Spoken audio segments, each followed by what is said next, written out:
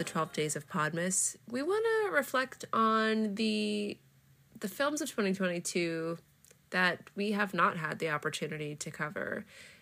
And when I say that we haven't had the opportunity to cover them, I just mean that they came out before we reinstated the Disney Desk. And so we just kind of missed the boat on covering them when they were a little more relevant.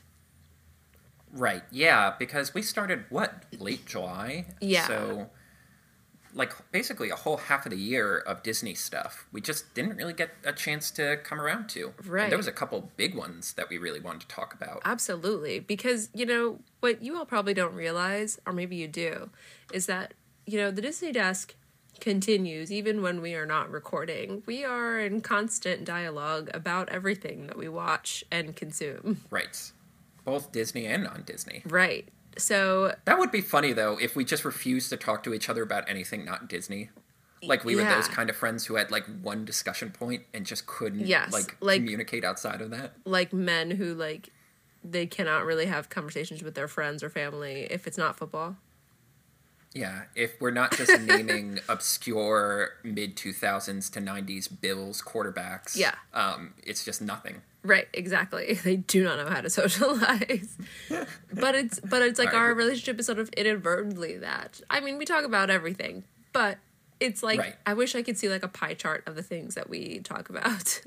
Right, like the analytics stuff on our Anchor. Right. But, what do most of our conversations devolve into? Exactly. We could do it by month, and it's like, man, Carter just did not shut the fuck up about God of War this month, huh? It definitely would show that, yeah. Okay, so what do we have to talk about? 2022, I guess, / a bit of 2021, right? Right. Basically, I feel like we're grandfathering in November and December of last year to make it a whole calendar year. Right. Does this whole thing kind of start with Encanto? At least of the things that we are, in love with and won't shut up about to each other. Right. I saw Encanto in theaters, and because that was, the first one of these animated things they've done that really felt like it got its legs on Disney+, I was just sitting here with a hot hand, man, people don't know how good this thing is. People gotta see it. I had no idea that I would, fall in love with Encanto. I don't know what happened. I don't know what kind of headspace I was in at the time. But I did not have the chance to see it in theaters, and I saw it when it came out on Disney+. And oh my gosh, I don't know. I was like, I can't believe there was ever a time in my life where I had not seen this movie. Because now it is, my identity. Do you know how annoying it was to know there's just, a masterpiece just chilling in the Disney space that, 99% of my friends didn't see? That would drive me insane. You're live Facebook messaging me through it, and I'm like, yep. Oh my God.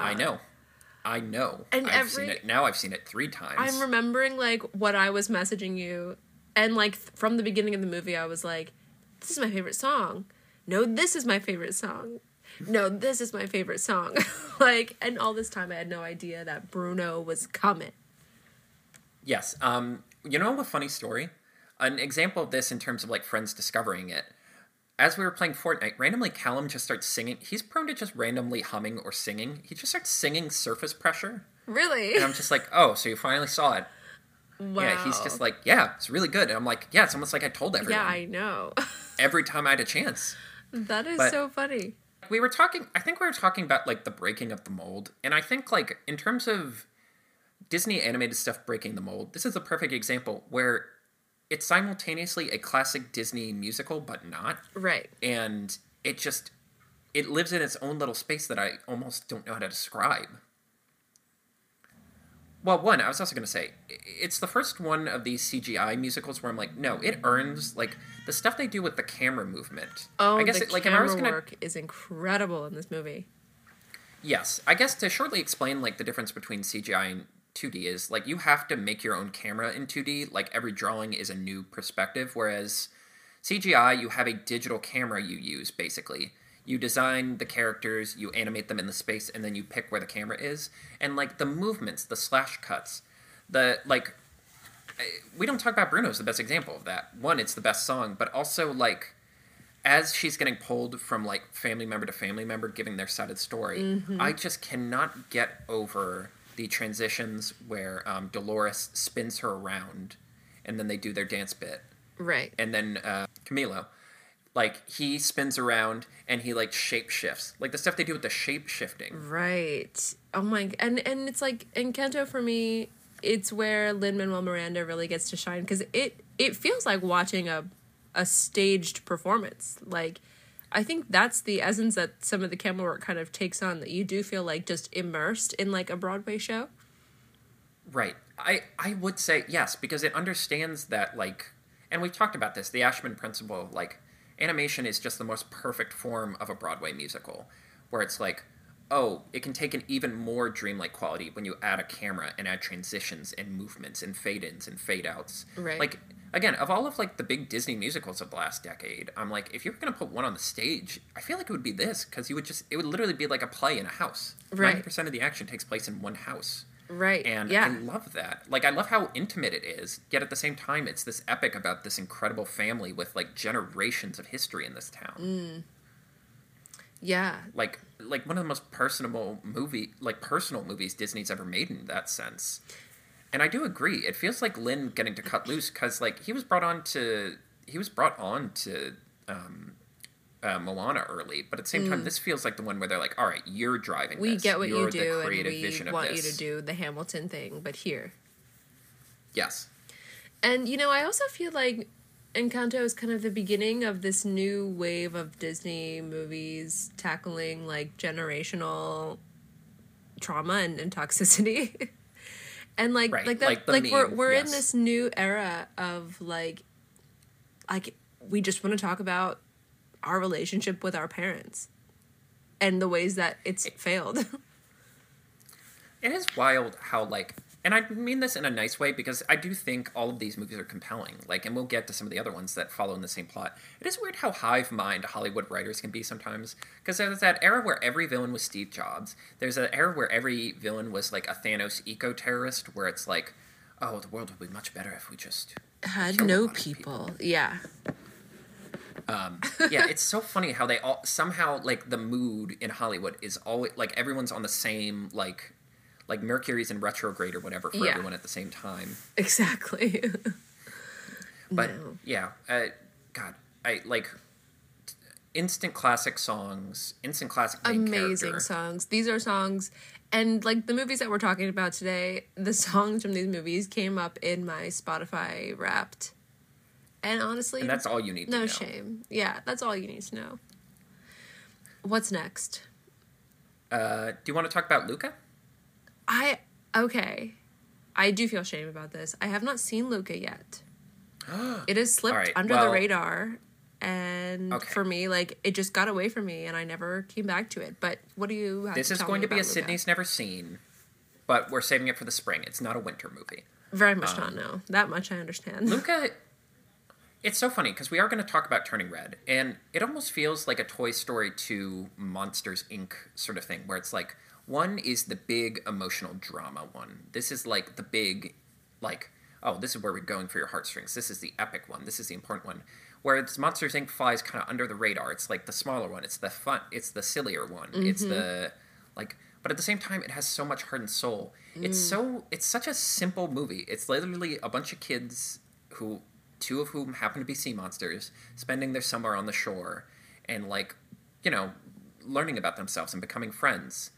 I'm trying not to say too much because I don't want to spoil the plot, Right. but it's painfully vibrant and gorgeous. It follows the same art style. It has a similar art style to Turning Red, where, like, the characters have such an aesthetically pleasing look and everything's so colorful and cartoony.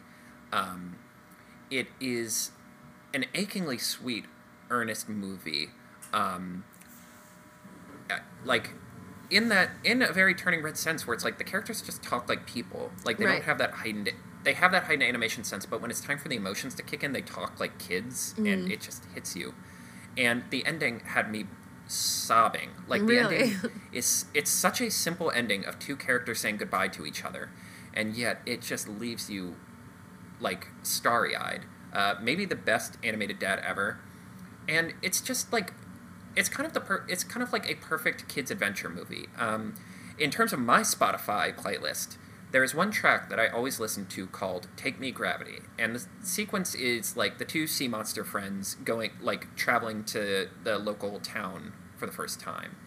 And Don Romer, he did Beasts of the Southern Wild, and he did an NYU short film that he was really like became a big deal.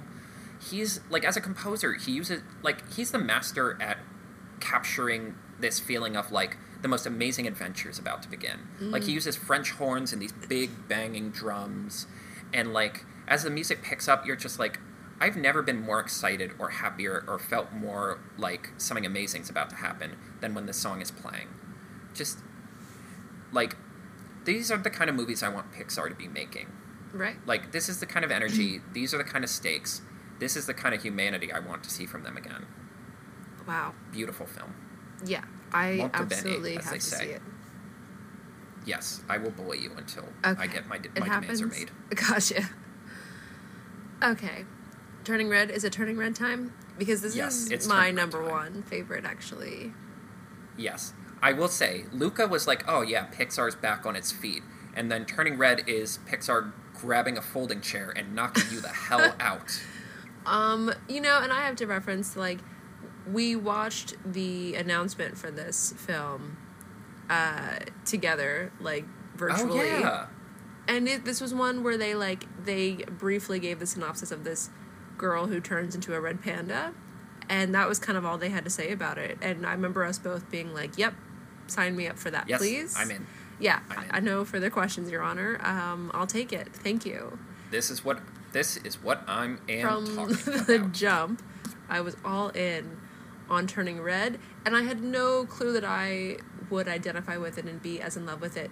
But it's because, like, the girls, Mai and her friends, like, I was one of those girls. Like, this is just, like, so much confirmation of, like, this is, like, a unique type of representation in that, like, I didn't know that I needed to see little girls in the 2000s.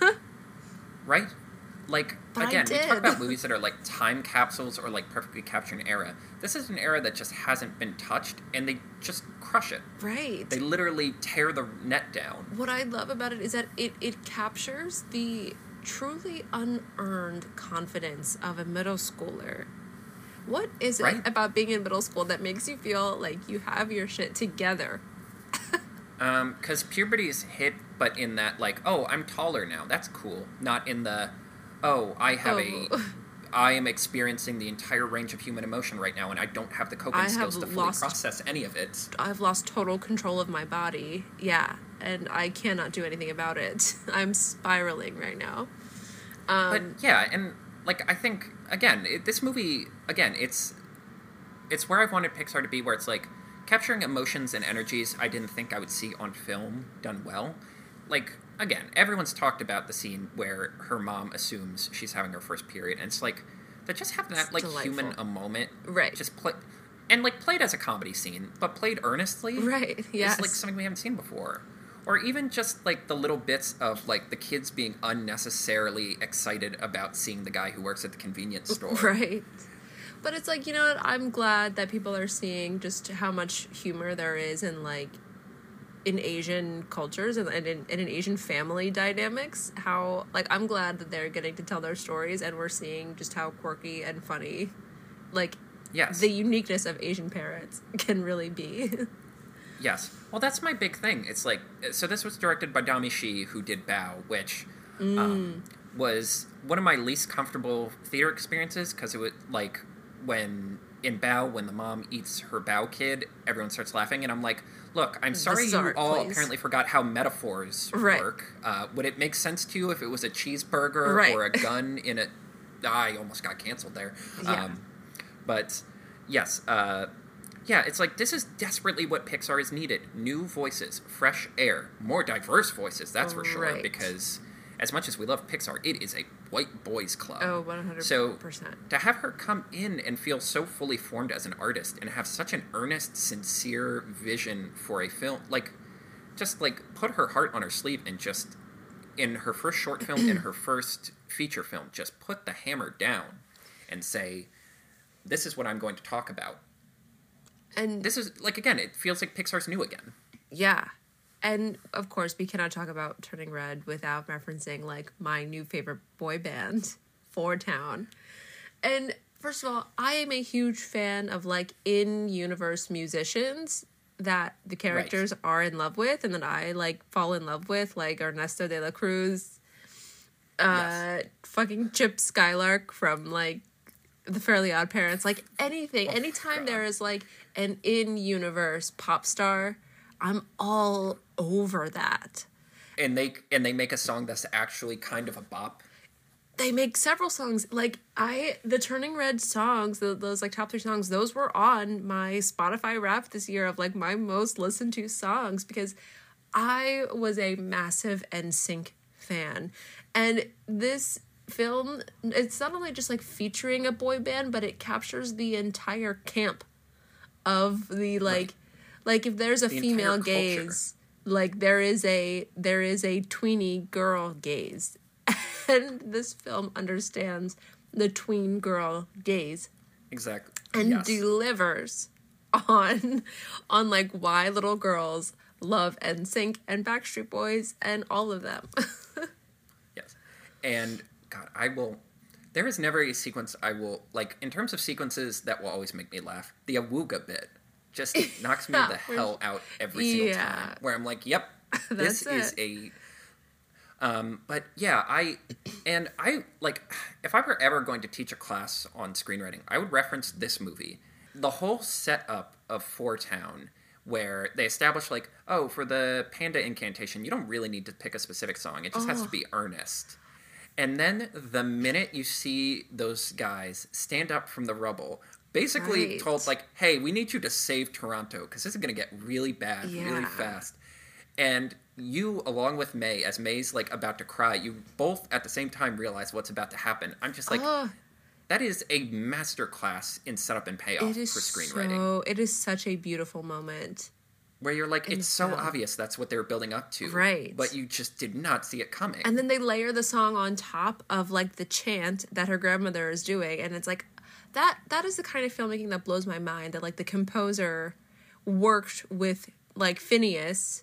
as in, like, Billie Eilish Phineas, like her brother. Right. Like, that's the part about this is, like, they hired, like, real pop musicians to come in and, like, create, like, real serious music.